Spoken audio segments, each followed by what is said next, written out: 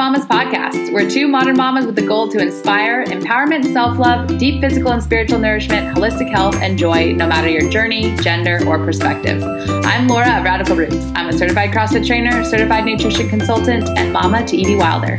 And I'm Jess of Hold the Space Wellness. I'm a level 1 CrossFit trainer, a licensed and certified athletic trainer with a master's in kinesiology, and mama to Bear and Camille. Please note that while we're here to provide advice and insights, we aren't medical practitioners and always recommend that you check with a trusted provider before implementing any changes. Thanks for joining us. We're so happy you're here.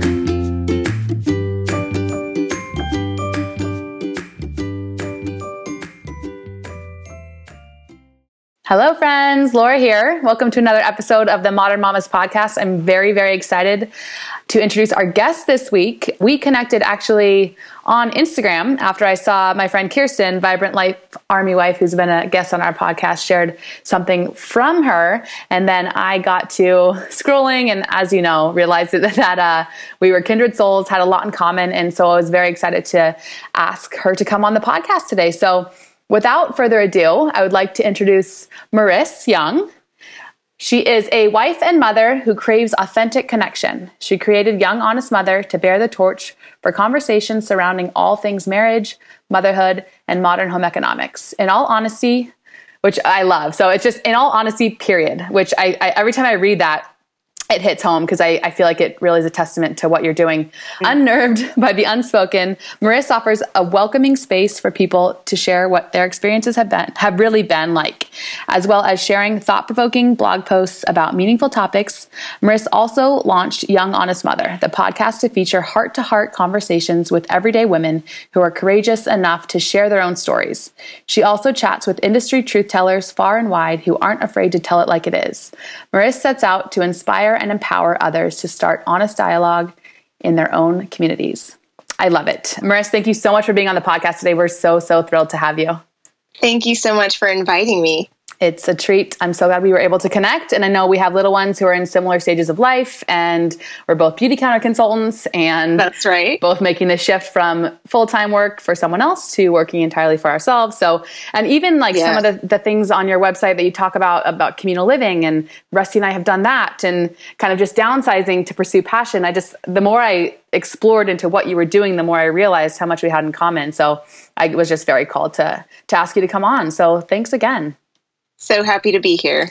What a treat. Okay, so today we're going to talk about a lot, but kind of under the pillars of your website and your content, which is marriage, motherhood, and modern home economics. But before we dive into all the things, all the real talk, I'd like to start with more of an icebreaker question. So what are you currently reading? I'm asking this selfishly, as I mentioned before, because I'm looking for a new read. So what's your favorite? Okay, so I'm someone who likes to read a lot of books at once, but I'll just share one. The one that I've been going back to over and over again is called The Art of Gathering. And the subtitle is How We Meet and Why It Matters, and it's by Priya Parker. And it's been so informative. I think I'm only about like 30 or 40 pages in, because every time I start reading it again, I want to go and grab a notebook to take notes, because this author has done a lot of professional work in facilitating meetings and gatherings with people. And so she's really breaking it down as to what goes into having a meaningful gathering, and how every one of us can go into meeting with other people with such intention. So that is probably the favorite book that I'm reading right now. Well, that's almost eerie in that we just launched the registration for the Modern Mamas Retreat this morning. Yes, I saw that. So then to hear that book, I'm like, okay, I'm adding that to the top of my list, because that's what we want from this event, is to just have a very, very meaningful gathering without overdoing it, or you know what I mean? So right. I think that's a fitting recommendation. Thank you. You're welcome. Do you have any plans for the Young Honest Mother moving forward to do any sort of in-person gatherings or events?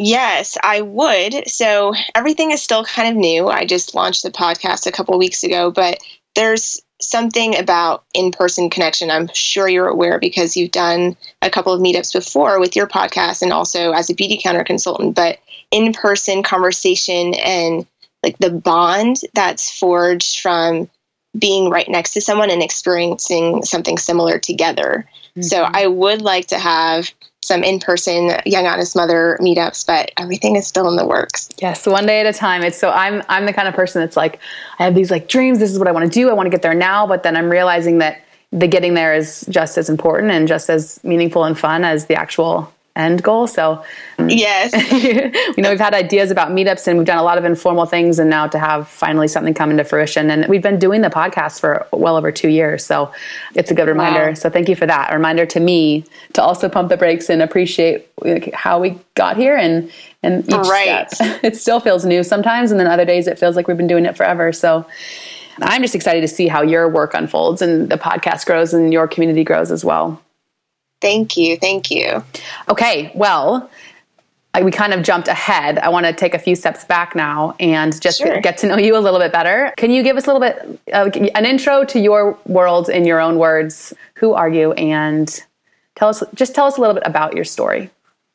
Sure. So I have a 2-year-old, and the story of Young Honest Mother really starts with giving birth to my son, Milo, 2 years ago. I was working full time, and I had a job that I really loved in an industry that I really loved. And when I found out I was pregnant, I honestly had no plans to change anything about what I was doing. I just thought that I would go back to work and keep doing what I was doing, and I would just have a little baby. And to be honest, it wasn't until like 4 weeks into my 6-week maternity leave that my husband and I realized we didn't make any plans for who was going to be watching our son.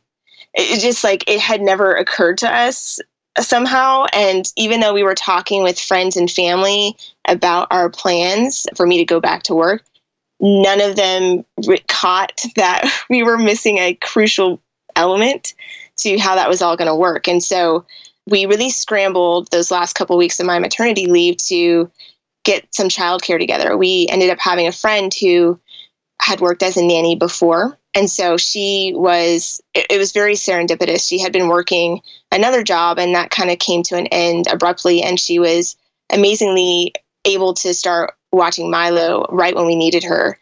And I went back to work, and it was just, I'm trying to find the words because even thinking about it now, makes me emotional. It was just, I had no idea what to expect. And I wanted to go back to work because I really loved what I was doing, like I said. But once I got there, chose to breastfeed my son. So I was now having to pump multiple times a day and figure that all out. But in addition to, pumping and, of course, being very thankful for having the opportunity to even pump throughout the day. But it's okay, that takes away time from my actual work. So then now I'm kind of behind on what I need to do for my boss. And then not only that, the emotional and mental aspect of no longer being with my son, who at the time was just 6 weeks old. And it was a shift, up until that point, I thought I was just going to go back to work, no problem. And I would sit at my desk, and we had a Nest camera at home so that we could keep an eye on things while the nanny was there with Milo.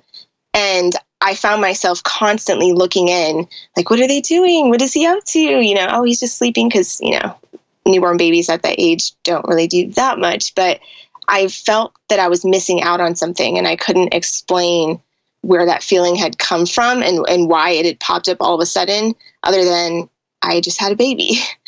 And so I worked for a couple more months after that and really tried to make it work. But ultimately, my heart was just calling me to step back and tend to my son for the first couple months of his life. And I didn't really have any plans as to how long I would stay at home with him, but I just knew that everything I was doing at my office job just felt so trivial in comparison to the little boy I was leaving at home every day. And that is also when Young Honest Mother, the inklings for that project at the time, I kind of just started it as a personal blog because I was experiencing so much as a working mom, and I didn't have any friends who were moms. I was the first in my friend group to get married and to have a child. And so I didn't really know who to talk to other than my mom, who hadn't had young kids for over 20 years, and it was really lonely. So I started writing about what I was going through. and sharing my writings on social media. I started my Instagram account at around that same time and just started getting a lot of feedback from other women who were feeling similarly. I mean, of course, we all have unique lives and unique experiences, but there's something about just the fabric of womanhood and humanity that brings us together and really connects us in ways that are similar. So I started hearing from people that, wow, I didn't know that someone else is feeling this way, or yeah, why is it that other people aren't talking about what it's really like to be a mom? And that really catalyzed me to do more and to have the conversations that I desperately wanted to be having with people in my community, but I didn't know where to find that community. Man, that's so powerful. From my experience, there's no more kind of like life-changing transition than that into motherhood. And what I think is super powerful about what you shared is that you were going through this and you were feeling loneliness and you were feeling the void and what was lacking, and how empowering to then decide, okay, well, I'm going to create it. And then to not only find that for yourself, but then to also find it and create the space for other women going through the same thing. I just think that gives me goosebumps, because I love how you talked about the fabric of womanhood. I was like writing down that quote because I think it's really good, because what a powerful thing. We are in this together. And I love that you're creating something and having the conversations that need to be had so desperately, but that people are, whether it's fear or I don't know what it is, but too vulnerable, which kind of still stems back to fear. If there's a fear keeping us from talking about the things that we all want to talk about, I think realizing that we're all in it together and we're all feeling a lot of those same fears is really empowering. I so totally agree. So have you had, since the inception of this, have you had a lot of women come out of the woodworks and say, you know, I thank you, because I know that's how I feel, having the conversations that we so desperately want to be having. Just breaking the ice there, I think, is really important. And we've been getting a lot of feedback on that lately too, about just the gratitude for saying things that a lot of women are thinking, but don't necessarily say aloud. Yes. So I have been hearing from a lot of women and men, honestly, who are just like, wow, this needs to be said. I'm glad that I heard it, because, you know, even as partners, so for example, my husband, as we became parents for the first time, he hadn't done this before himself, you know, so we were both kind of entering this alternate reality, if you will, this parallel universe of parenthood without knowing what to expect. And that's something that I bring up a lot, because I'm someone who, I'm not sure if you're familiar with Gretchen Rubin's 4 tendencies, but I am an upholder. So I really like to have expectations. I like to know what's in front of me, and motherhood was so foreign for both of us. And so in creating a space that really welcomes honest conversations around all things marriage, motherhood, and modern home economics, I'm hearing from men and women alike that it is something of value to them. And I think you brought up a good point about how oftentimes we do want to have conversations about things that really matter, but there's fear that's lurking in the midst. And I even find that, you know, where there's fear, there tends to be shame and judgment, and people really shy away from sharing that much of themselves because they don't want to be shamed or judged or called out for any reason or another. But I just had a conversation last night with someone who had been a little timid about sharing where she's been, because she told me that no one had ever taken her story seriously before. And that really is at the crux of what I want to do. I want to provide a place where people can feel heard and know that their stories are taken seriously. And also, on a more positive note, I want to provide a place where people can share what they've learned and embrace one another in solidarity, because we are often going through things that are very similar to someone else. That's such a good point. And it's just kind of offering that hope in a way of like knowing someone else has been through it, even just a month ahead of you, and they're kind of on the other side, whether it's teething or something far harder. You know, it's Yes. But then also feeling the validation, and whatever feels hard, it feels hard, and you don't have to compare it to other people's hard, because it's all relative. Is also very powerful. Awesome. That's so cool. And I love that you've kind of broken into those three categories as well, because the marriage piece is something that I think I don't see spoken about often, whether it's a fear thing, and this expectation of every marriage is perfect and we're all good, especially through, the transition into parenthood. It's all like rainbows, and that's not necessarily always the case, especially if you haven't had a lot of conversations beforehand, because like you said, it's everything is thrown for a loop once that baby gets here. And it's so important to be a little bit set, maybe not set or rigid, but at least have had conversations about, okay, how do we want to parent? What is our marriage going to look like after this little one is here? And so having those conversations is just so, so important. So I'm grateful that you're talking about that. And I guess, I have a list of questions here, but I kind of just want to roll with it as we go. On the topic of marriage, do you have one or two marriage tips that you've put out so far that you'd like to share with our listeners in terms of keeping the partnership strong through that transition to parenthood? Yes.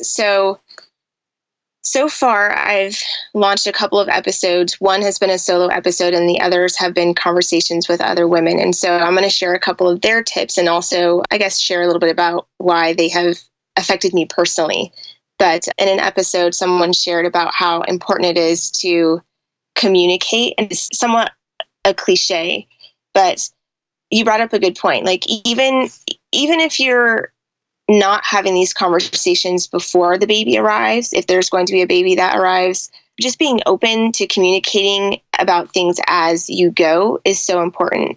And another tip that I have, and something that I've seen be very beneficial in my own marriage, is being open to adapt, because sometimes you communicate about things that you think you're going to do or you think sound like a good idea, and then you try them out, and in practice it just isn't a right fit for you, for your family, for your child, or for whatever reason. You might not even know why. But I think just being open to switch things up, which personally is very difficult for me. I'm someone who likes, like I said, expectations. I like routine, and I was really wanting to have like a set way to approach motherhood, but it's really not like that, and it's not like that in marriage either. So I think being open to communicate as you go and to adapt as you go are two of my biggest tips for helping to cultivate a marriage that is supportive for both people. I love that. And are you willing to share maybe one or two of those instances where you had to kind of be willing to shift and change? Yeah. Okay. Let me think. I'm sure there's plenty. That's marriage. Yeah. So the one that comes to mind right now is actually related to how I even got into doing Young Honest Mother and creating the space. So like I mentioned, I was working full time, and then I stopped to stay at home with Milo, and I've been at home with him for almost 2 years. And my mom was a stay-at-home mom growing up. And so she was like the consummate, idyllic, wonderful stay-at-home mom who did crafts with us, who made dinner every single day. And I'm one of 4 kids, so she had her hands full, but she was doing it all and rocking it, And so I had this idea that if I was going to be a stay-at-home mom, I needed to be a stay-at-home mom like my mom. And that was really difficult for me to walk through, because I'm not my mom. And as much as I admire and love what she did for me and for my siblings, I'm someone who likes to have multiple projects that I work on. So like you mentioned, I'm a beauty counter consultant. I also run Young Honest Mother, the website and blog, and then I just launched a podcast. And so I started having all of these ambitions that were popping up right after I started staying at home. And I felt like they didn't have a place in my life anymore, because if I was going to be a stay-at-home mom, I needed to just focus on I needed to just focus on my son. And if I were to start taking on other projects, then would I even be a stay-at-home mom anymore? And didn't I leave my full-time job so that I could focus on my child? So I had all of these things kind of going through my head, and I would share them with my husband. And he's always been very extremely supportive of my ideas and my ambitions. And he encouraged me to become a beauty counter consultant, actually, and encouraged me to start YoungHonestMother.com. But even then, I just felt like I couldn't do both. And so for a long time, I was ignoring the desire that I had to do more outside of stay-at-home motherhood. And it was causing a lot of internal conflict, as you might imagine, and a lot of just like conflict in my marriage because I was extremely unhappy. I was not happy just focusing on raising Milo. And I felt like anytime he would go to sleep or whatever, I was like ravenous for extra time to work on these projects. And then I would feel guilty. So it was this like self-defeating cycle that I was in. And it really all stemmed from the fact that I had told myself when I started staying at home with him that, you know, this is who I am now. I'm a stay-at-home mom. And the example that I had of that was of my mom, who was someone who didn't have other projects going on outside of raising 4 kids. And so I eventually had to communicate those frustrations that I had within myself to my husband. And also we had to adapt our life plan. You know, I stay at home right now with Milo on 3 days a week. And then just a couple months ago, we enrolled him into a Montessori program because I realized that in denying my ambitions, I was denying a part of myself. And I didn't feel like I could be the best mother to my son and the best wife to my husband as someone who wasn't honoring all of me. And so in putting Milo into a Montessori program 2 days a week, he's able to make friends and you know, learn from someone other than me and, you know, grow more comfortable with being away from me while I'm able to focus on the other projects that light me up. And so that's just one of many ways that I've had to communicate and then adapt my vision for how I thought my life might go. That's so cool. What a story. It's amazing. And I bet you there's so many women out there who can relate. And it also brings my mind back to another episode we did with Katie Collins, just on how women aren't really supported in this country to feel okay doing both, like working and pursuing their passions, then also parenting, because we're just not supported as a whole. And so we get put in these kind of identity boxes where we're one or the other, or how the conflict of, and the guilt that can come with having to quote unquote choose. It's so hard. And so I know you're not alone in that. And I love that you're able to share your story. And so how long do you say he's been in the Montessori school? He started, I guess, about 2 months ago. So it's been about 2 months. Okay. So you're kind of still in that transition. And I'm curious, even 2 months later, though, I imagine you're able to reflect back a bit more on that shift. And how are you feeling now about the decision and the balance? Have you been able to find, I mean, I feel like that word in and of itself is kind of a hoax, but are you able to find some semblance of balance throughout your weeks? Are you feeling like it was the right choice for you guys? I am feeling like it was the right choice for us. And I also want to say, I'm feeling like it's the right choice for us right now, because one thing that I'm constantly being reminded of in motherhood is that everything changes. So, you know, this might not be the right choice for us in 6 months or in a year, but, you know, we're really taking it a month at a time, a day at a time, even, and constantly evaluating, is this working for Milo? Is this working for mama? Is this working for dada? You know, and right now it is allowing me to prioritize my business and my goals and my ambitions on the days that Milo is at his Montessori program. And then on the days where he's with me full time, I'm less stressed out about all of the things I wish I could be doing because I've gotten that time already. And so I can be more present in my mothering because I know that that time is going to come again later this week.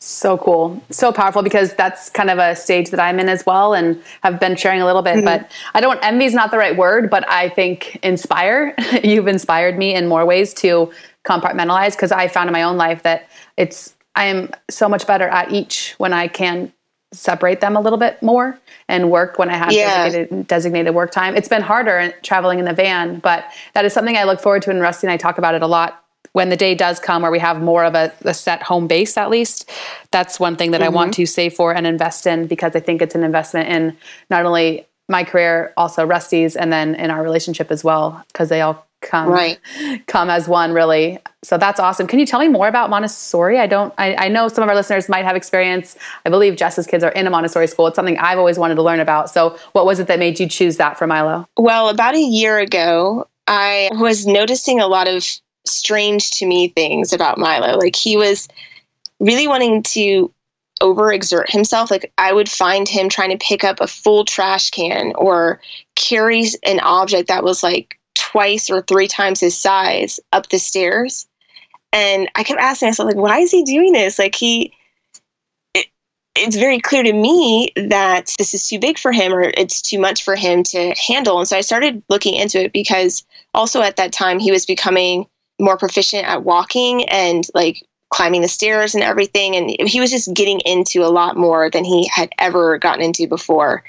And I didn't really know how to approach this new stage. And so I guess I had ordered a Montessori style book a while ago, but I didn't have the time or like the bandwidth to get to that, because we had moved in with my parents shortly before that, and there was just so much else going on.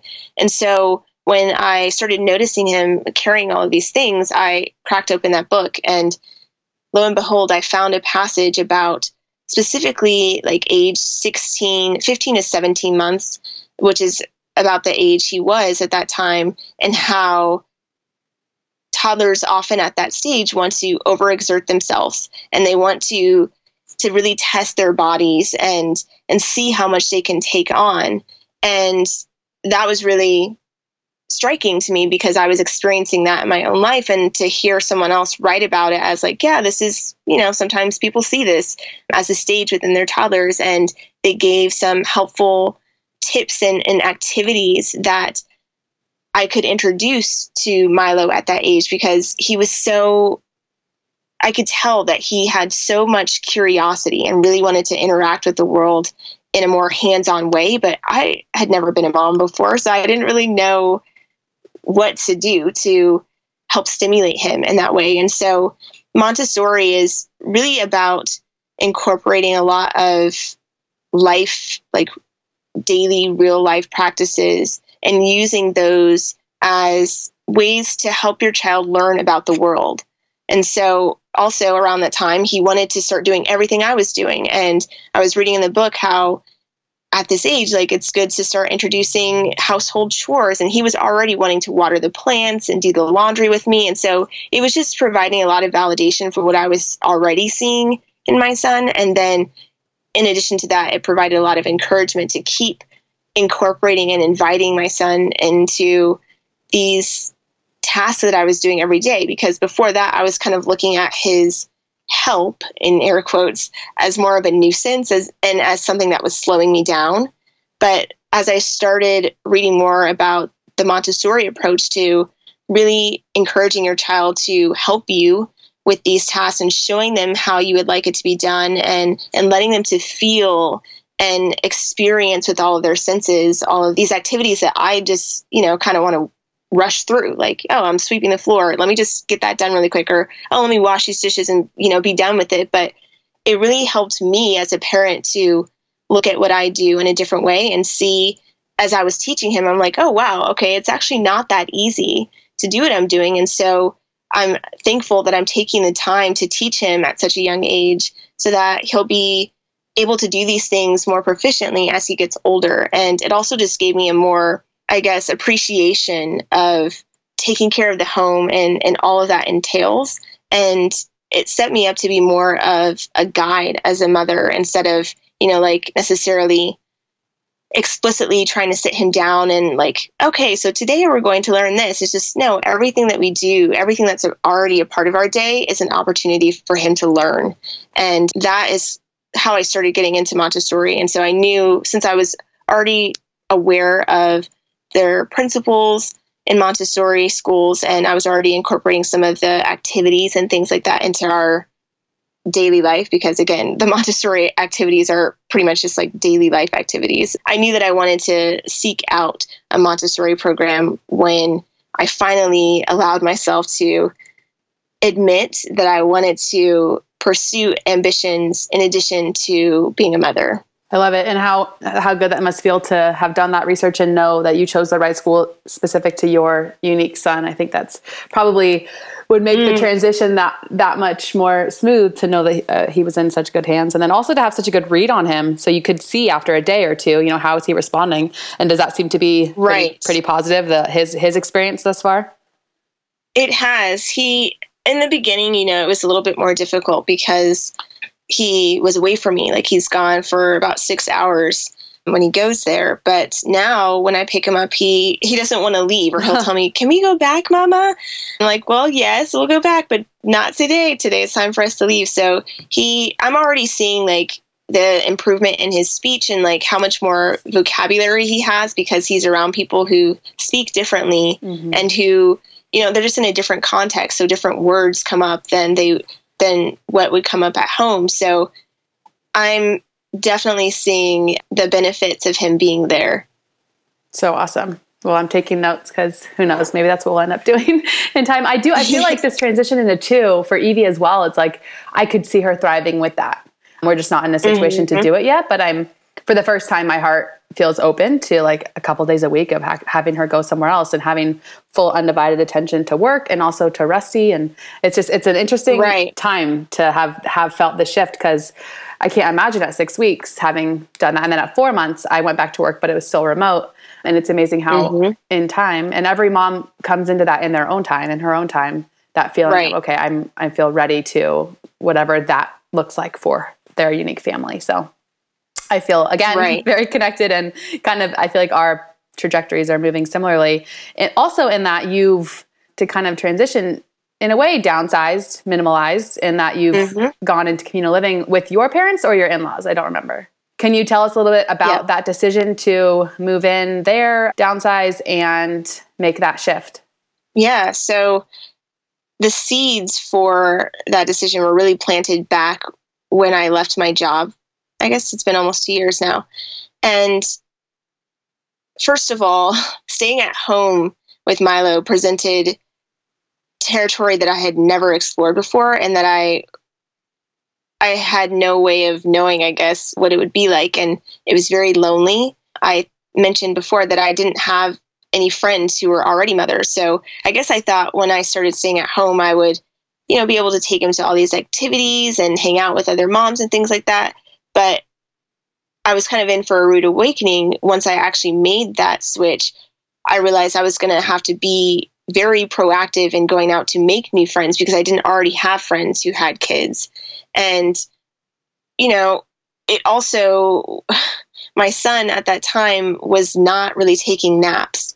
And so it was a lot of us being at home, just us two, with him crying a lot, not sleeping much at all throughout the day, and me being really frazzled and just not able to get even basic things done around the house. I would be so surprised that 8 hours would pass by and I still had not been able to fold the laundry because I was holding Milo all day or whatever it was, And so it started out, with just realizing, okay, this is a lot more difficult than I thought it was going to be. And then also, as I started working with Beauty Counter and then started YoungHonestMother.com, and my husband was working full time to support the family as I stepped back from my full-time job, we realized how much we valued our time together, because he was always at work. I was always at home with Milo, but we had very few hours, all three of us, to spend together because he was either at work or commuting from work. And we really had to sit down, and this goes back again to that communicate and adapt, I guess, paradigm that I brought up. But we had to sit down and communicate what our values were, because they had kind of shifted. Before, it didn't feel like such a big deal before Milo was there for us to be working 40 plus hours a week at our separate jobs and come back home, because we had the whole evening and the weekends to ourselves, but it didn't feel like it fit our life anymore. And then we also had new dreams and goals that were starting to pop into the landscape. And my husband, too, is, in addition to being an electrical engineer, who works full time supporting the family doing that. He's also a musician and really has dreams of pursuing music full time one day. And we had to really get clear about what we wanted our life to look like. And we had to separate that from the social conditioning, I guess, of how our life was currently set up. And we realized that we kind of walked into what was a 2-income family living in a house, barely seeing each other, because that's kind of what society was doing and what was being pushed upon us. And that's not necessarily the path that we would have chosen had we been more awake and aware to what was about to happen. So once we took the time to press pause and communicate our values to one another, we realized that we needed to adapt our living situation, because if we did want to pursue a path of time together, we knew that me having more support at home and more support to build the businesses that I was starting to cultivate at that time, those two things were going to be crucial to us shifting our lifestyle. And so my parents had moved to the area a couple years before Milo was born. And at first I was really offended. I was like, I moved out here. I moved away. I moved out of state to go to college. And I ended up meeting my husband at that college, and we settled down nearby, and they moved from a different state near to where we were living. And I felt like I was losing my independence, and they were just going to be meddling and everything, which, if I think about it rationally, is they've shown no evidence that they would have done that. But, I was just feeling like I had just found myself, my identity as Maris singular, and here they come, and how is this going to affect me? So I feel like there's something biological in that. Like whether our parents have shown us or given us any reason to believe they're going to meddle and not give us space, it's like we feel that. And I think that's probably biological, just us trying to get away. Yeah. And so when we were having all of these discussions, once Milo was born and realizing that we wanted to really shift our lifestyle, I quickly realized how amazing it was that they did move nearby. And my dad is such a family man. He had already mentioned to us, like, before Milo was even born, we just built this big house. We have all these extra rooms. If you want to move in, you're always welcome. So it was always kind of out there, but we had never taken it seriously until that moment, because we realized how moving in with them would help us to accomplish all of the things that we were trying to accomplish. And we reached out to them. My parents immediately were like, yes, come on, like, let's do this, move in. And we had to then go about selling most of our stuff, because we went from living in a 4-bedroom, 2-bathroom house to living in a Jack and Jill bedroom at my parents', where we're currently at right now.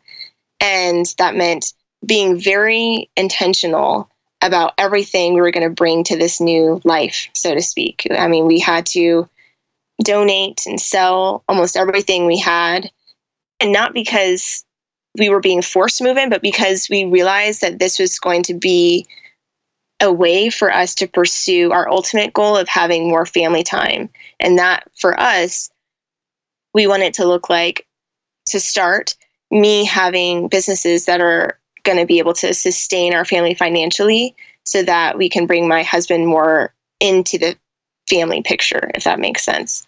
And it was tough. I mean, we had a lot of things that we had held on to over the years, but it also was really freeing. We were able to kind of cleanse ourselves, because we were stuff that we knew that what we were bringing into this new life was going to be, we're going to be things that were specifically chosen and intended for this new path that we were on. So, it's had its own challenges, because, of course, in living with someone else, we're now not the authority of our space. So we're having to learn how to communicate with other adults, which, even though I lived with my parents growing up, I was a child, so I was kind of doing what they had set out for us. And now we're having more open and honest discussions with one another, and we're able to bring things to the table, like both parties, and talk about how we see things, how we'd like things to go from here on out. So it's been such a journey, like emotionally as well, to see my parents in a different light, because now I can relate to them as parents. Whereas before I just kind of felt that I just saw them as people who had raised me and had done a good job, but I didn't have that empathy. Now I look at my mom and I tell her often, like, whoa, I did not know that this is what you were going through. And wow, like, you were so strong to have gone through that with 4 kids, living away from your family. And we're able to connect on such a deeper level because we are seeing a life that they had experienced before. So it's been a good shift, I think, a really good shift.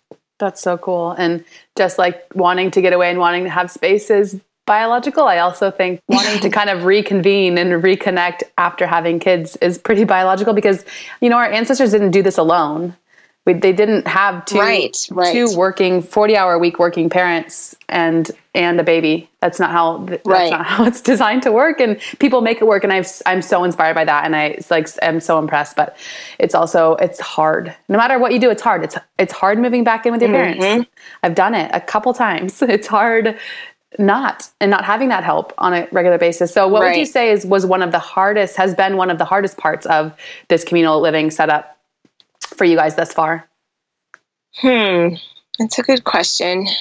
I think it kind of stems back to identity, honestly, and trying to figure out who I am as someone who is an adult but still living with parents, and someone who is a stay-at-home mom sometimes, but who is also like pursuing other business goals. It's been just mentally challenging, I think, and trying to figure out how I fit in now as an adult living with my parents. And, the dynamics are similar because we know each other so well and we have a lot of history together, of course, but I'm also not that same little girl, but I also still don't really understand who I am now. So it's been just a work in progress, and I've had to be very honest about what I'm feeling, and I've had to ask for help in many different occasions when I tend to be someone who holds things in and tries to do everything by myself. I've really had to undo a lot of the negative self-talk that I've found was going on throughout my head, and be open to being vulnerable and sharing what I'm really going through. Man, that's powerful. It's like moving back in is super challenging, but also a little bit cathartic, kind of forcing some introspection that, gosh, is important with motherhood in general. I love that. I love that you're able to take that perspective too and see. It's because I asked what the hardest part was, but I feel like as you kind of process that and said all that aloud, by the end of it, it was still in a positive light. Like still, like it's hard to go back and think about these things and feel these things and let these things come to surface, but how powerful too. Hey friends, Laura and I are so excited to share that we've partnered with Beekeepers Naturals to bring you the latest buzz around some incredible plant-based and healing hive products that we've both absolutely fallen in love with. This company is not only creating hive-based products to solve modern health challenges naturally, but they're doing so with a huge goal to save the bees, which I absolutely adore.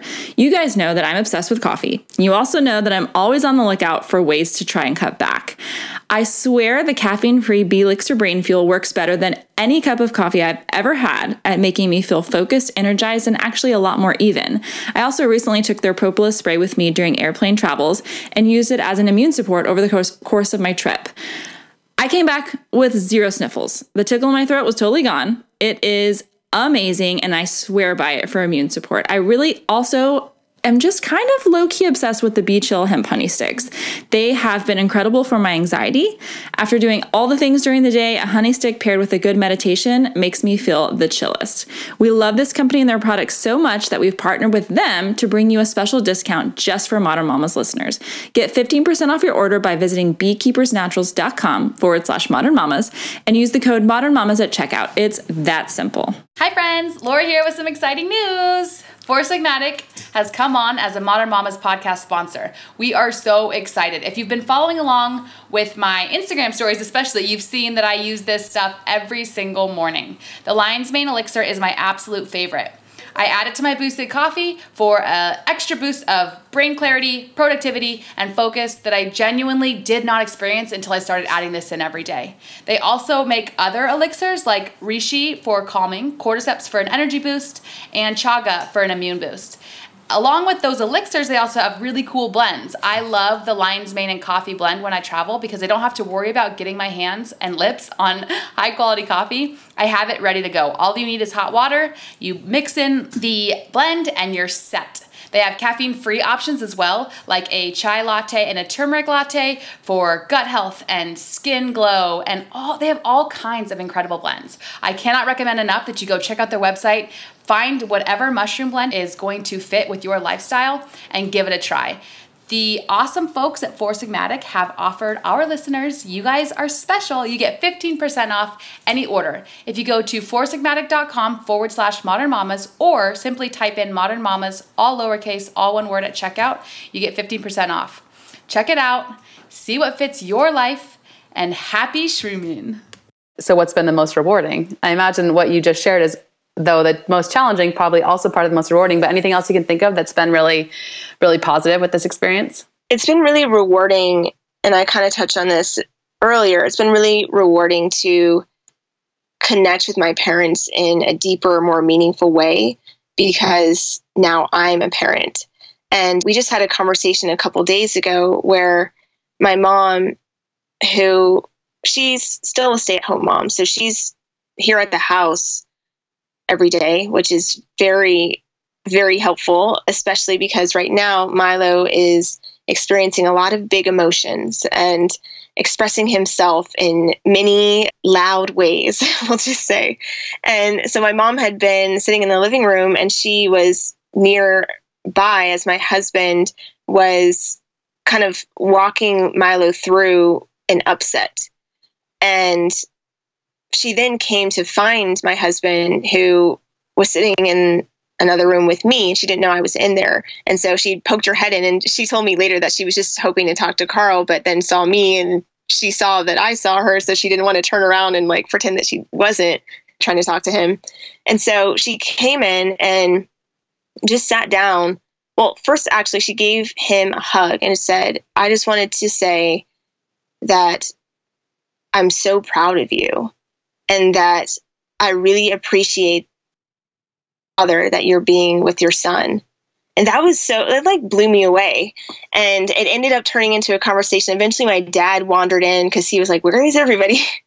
And he sat down and we all just talked about how powerful it is to be in this moment together and to be able to have, for my husband and I, to be able to have mentors in parenting who are my parents. And they tell us often that, they're not here to meddle. They're not here to intervene in our parenting or anything. And they often sit by the wayside unless we ask for them to step in, or, they've also said they would step in if something like an emergency was happening, but that has not been the case.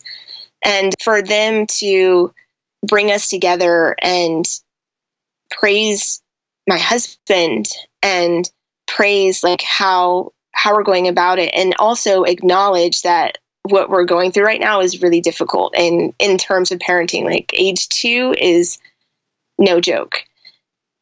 So that's been really rewarding to have that connection with my parents and to be able to come together and kind of mastermind, okay, so yeah, this is what we're going through. How did you guys handle it? And any advice for us? And, because we're living with them, they're right there. And so we have access to that way more than we would have if we were living by ourselves.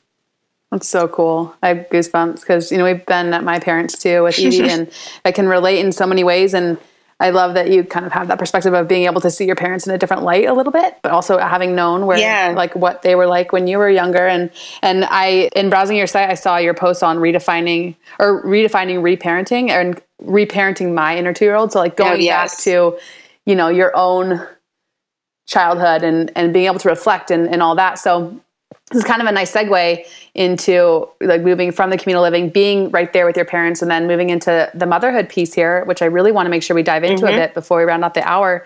Can you touch on that post a little bit? Because it's very powerful and aligns a lot with other, topics we've discussed on this podcast. So what does it mean to reparent, and why your inner 2-year-old? Okay. So I became aware of the term reparenting through the holistic psychologist over on Instagram. She shares a lot of great posts about healing yourself and walking through whatever it is that you're walking through in a way that brings awareness and intention to it. So reparenting, from what I've learned, it is the process of tending to your inner child at whatever age and walking that inner child through healing in whatever way that might look like. And so currently my son is 2, and I wrote that post, reparenting my inner 2-year-old, because I feel like in being here to parent my 2-year-old, I'm really having to grapple with a lot of things that I didn't process when I myself was 2. And it's strange because it's not that I have a memory, like an explicit memory of anything really when I was 2, but I can feel how triggered I am by my son's 2-ness.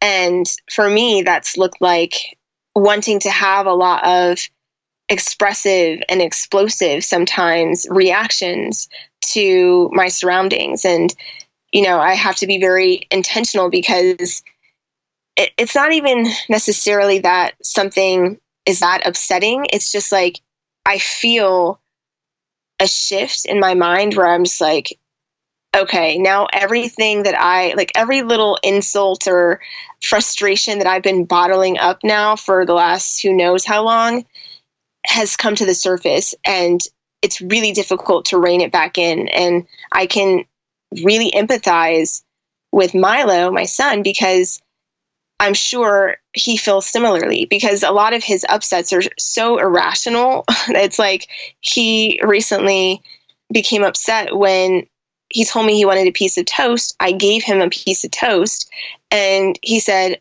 "I don't want a piece of toast." And he just really became upset and emotional.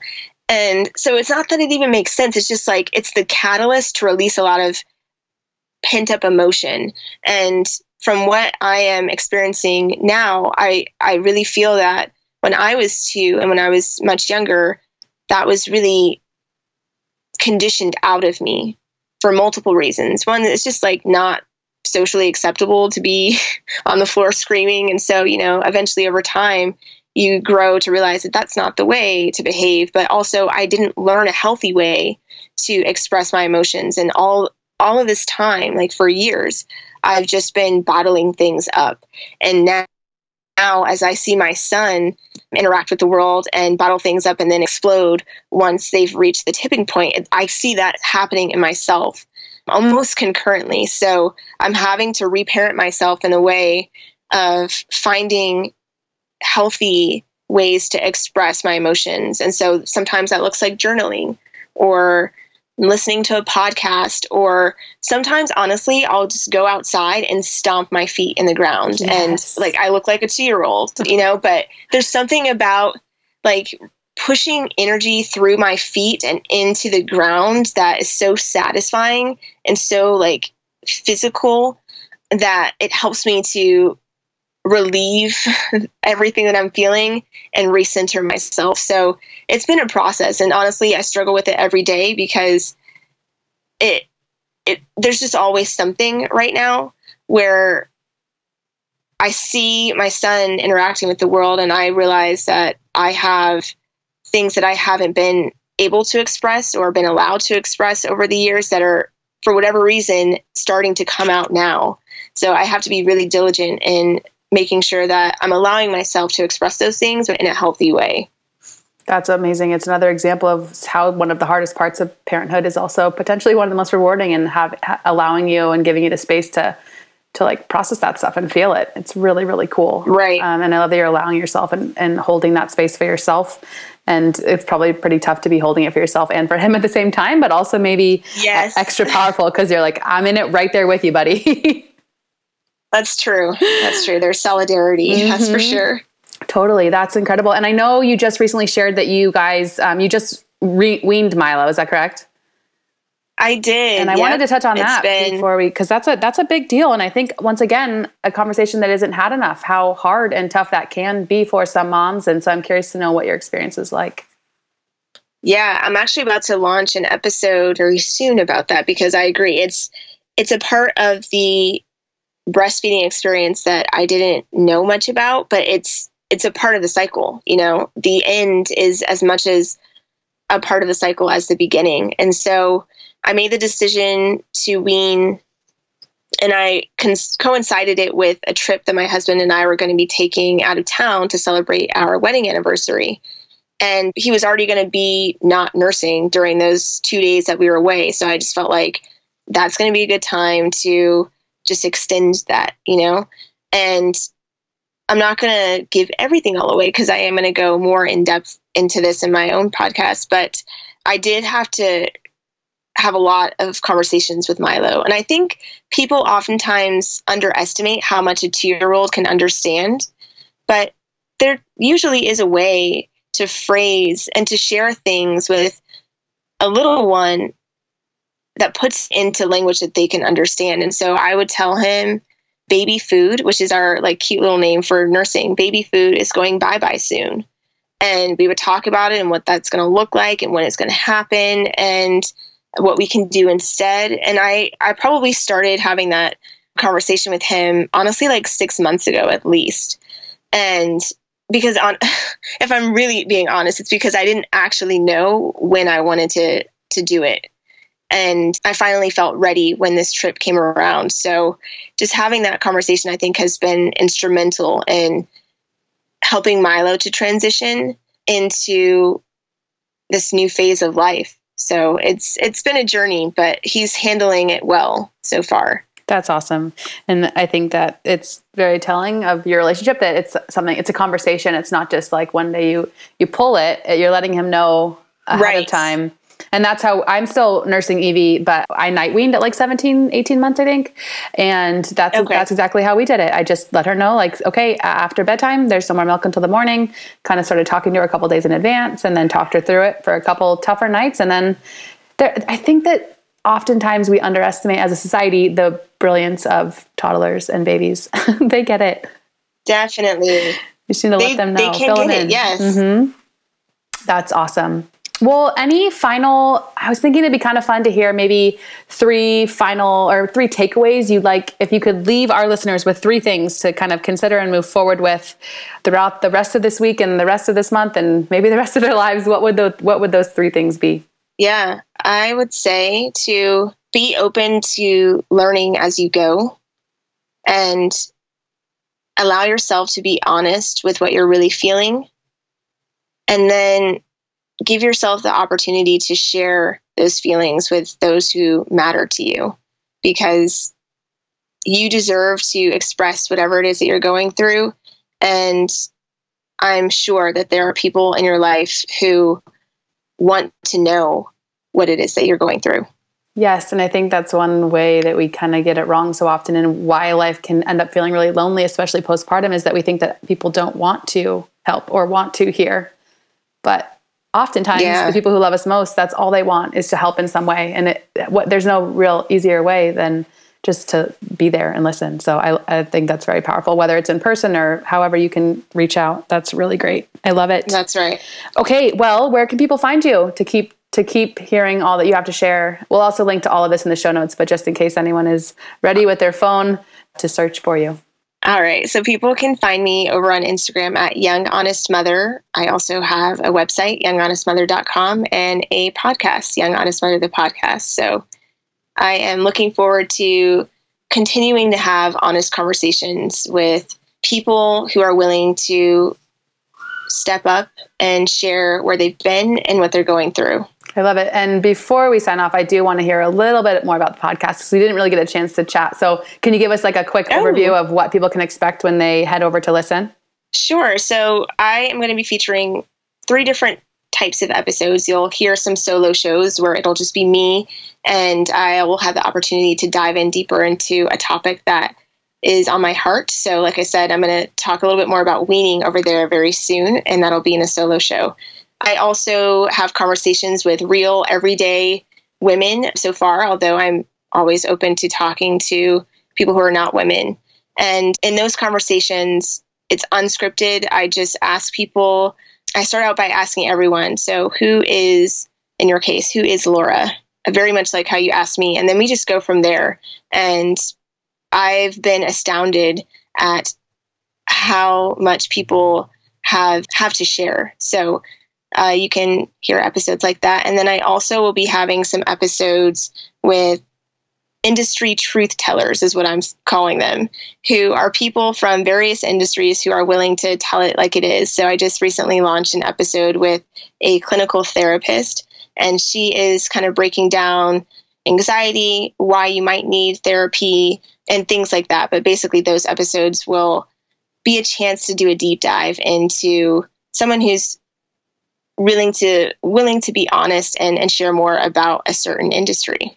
That's awesome. I can't wait to tune in and to just continue to support each other, build each other up. I feel like that's what this field needs more of. And I'm just grateful for your voice and all that you're sharing. So thank you for coming on. It really means so much. And we're so grateful. And maybe we'll have to do a follow-up down the road as the podcast grows and you have a little more insight to share on this transition into with the communal living and growing your own business and parenting and all of it. So we'll have to reconvene at some point. I would love that. Awesome. Well, enjoy your day. Thanks again. And we will talk to you soon. All right. Thank you so much, bye. Laura. Thanks for listening, guys. Bye. We will talk to you next week. I don't know what to say. Thanks for listening to our podcast. See you next time. Thanks for listening to our podcast. See you next time.